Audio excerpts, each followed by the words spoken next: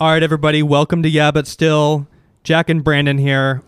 We have a very exciting, breaking, breaking, major exclusive. We've got Jacob Wall on the pod. We are hopefully gonna have Jacob Wall on the pod. We've talked about this for a long time, and I think you more than me kind of feel like the dog who finally caught the mailman, because I emailed him out of the blue. Actually, some listeners told me that he mentioned he would be taking podcast requests. Yeah, you did not tell me about this until after he responded 3 minutes later saying he's down. Yeah. And we're about to call Jacob Wool and do a conference. But when I told you that, I mean, there's a little bit of, we've talked about this for so long, there's a little bit of like the dog finally catching the mailman and not knowing what to do. Well, that was you for, months, maybe a year, have been like, it would be funny if we had Jacob Wall on the podcast. And I've always kind of been like, I don't know, would it? Like, yeah, it's no, true. I mean, well, I'm fascinated by him because like he never breaks character, and I've always thought about having him on where I'm like, dude, I'd be really curious if we could just talk to him and see if we could even see like a crack, like just one crack, because he's always on, and I know everybody knows it's fake, but he's so dedicated that it's like I just want to see for myself. There's so many questions, and granted, you had like very, very good reservations about having him on, because an initial moral dilemma. Make no mistake, he's not a good guy. He's done bad things. He's made false rape allegations. He's done, paid people to lie, and who knows? Yeah. And not to mention, we completely disagree with him politically. But I think my thing with him is that for the reason he doesn't get sued for those is the same reason I don't think this is the same as having like Ann Coulter on or somebody. Right.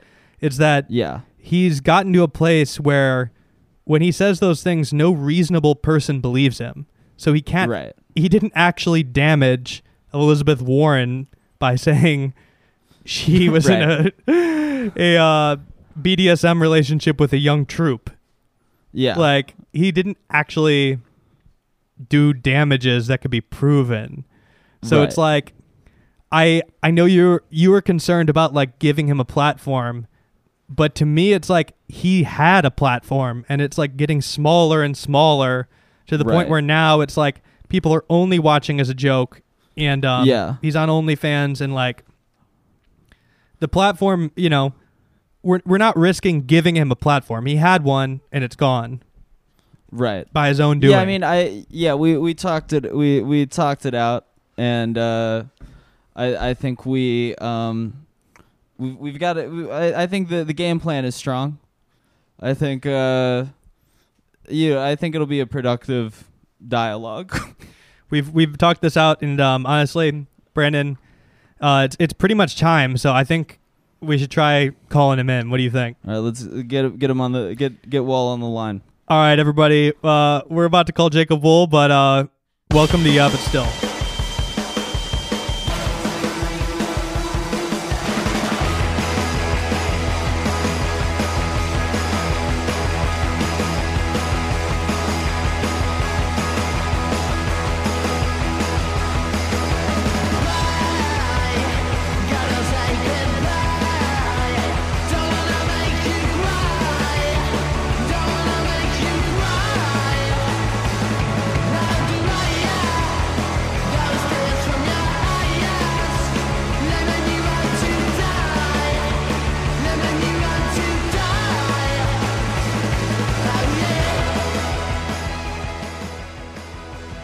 Hi, this is Jacob Wall. Hi. Can you hear us? I can hear you loud and clear. All right, everybody. We have with us now a man that we've been interested in for a while, and I can't believe I'm finally talking to him. We have with us right now Jacob Wool. Jacob, how are you doing? I'm doing great, guys. It's wonderful to be here, and I hope you're doing great as well. Excellent. So I don't even know where to start with you. When I first heard about you, Jacob, you were doing investing. and that was when you were pretty young. What made you switch to politics in the first place?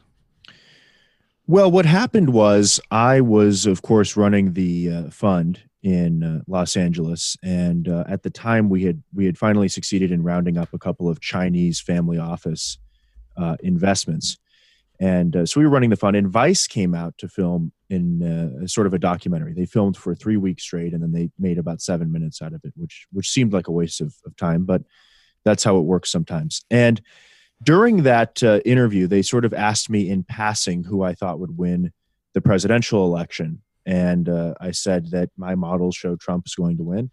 They planned to basically kind of ridicule that because, of course, that was very unusual to suggest that Trump would win the election. But instead, he did win. And so that gave it a whole new bent and a whole new angle. I then decided that I would get onto Twitter and start sharing some of my political viewpoints. And later into 2017, so this Vice interview is happening end of 2016.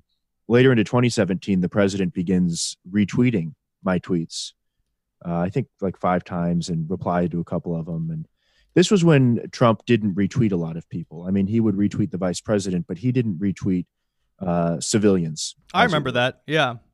You were kind of Trump's number one reply guy. Yeah, I would say so. I would say so. And so it worked out. It worked out very nicely. And he began retweeting me, and that sort of thrust me into politics very quickly. And then, at some point into 2018, this is all very nonlinear, but at some point into 2018, I was connected with Jack Berkman through a mutual friend, and he enlisted my expertise in media and in opposition research, as it were, to look into Robert Mueller. And of course, that generated press coverage that was exponentially more than anything I had gotten before combined. Yeah, okay, I mean, when you say look into Robert Mueller, what do you mean exactly? Well, the process that I follow when conducting opposition research is that I will begin with a copy of the person's freshman year high school yearbook and work all the way through to their senior year, whether it's online or it has to be purchased on eBay or what have you. And we just sort of go from there. In the course of looking into Mr. Mueller, what we did in many cases was we posed as people that were making a documentary about Mr. Mueller's life. That enabled us to talk to people from his background because these people thought that they were participating in a documentary. And over the course of that, of course, we unearthed an allegation that we thought was serious. We thought that should be brought forward, and held a press conference, a now infamous press conference. You've done familiar with the press conference. You've done a lot of these so far. I mean, Jacob, there's been a lot of people have come forward saying that you've paid them to lie about these people. And I'm not here to really play gotcha with this stuff. I'm really just kind of fascinated with kind of like what your end game is with all this, because it made sense to me early on when the president was retweeting you. That made a lot of sense. You're like a young guy getting retweeted by the president of the United States. That makes perfect sense. But I feel like it's been a long time since then, and it's gotten to like a way different place. I just wondered. Well, it has gotten. I do think the word unearthed is maybe the wrong word for what happened. Well, be that as it may, there's different verbiage that you might use, but we won't go through every one. But nobody's taken any of them seriously yet. Why? Here's what I'll get to that. But what I would say is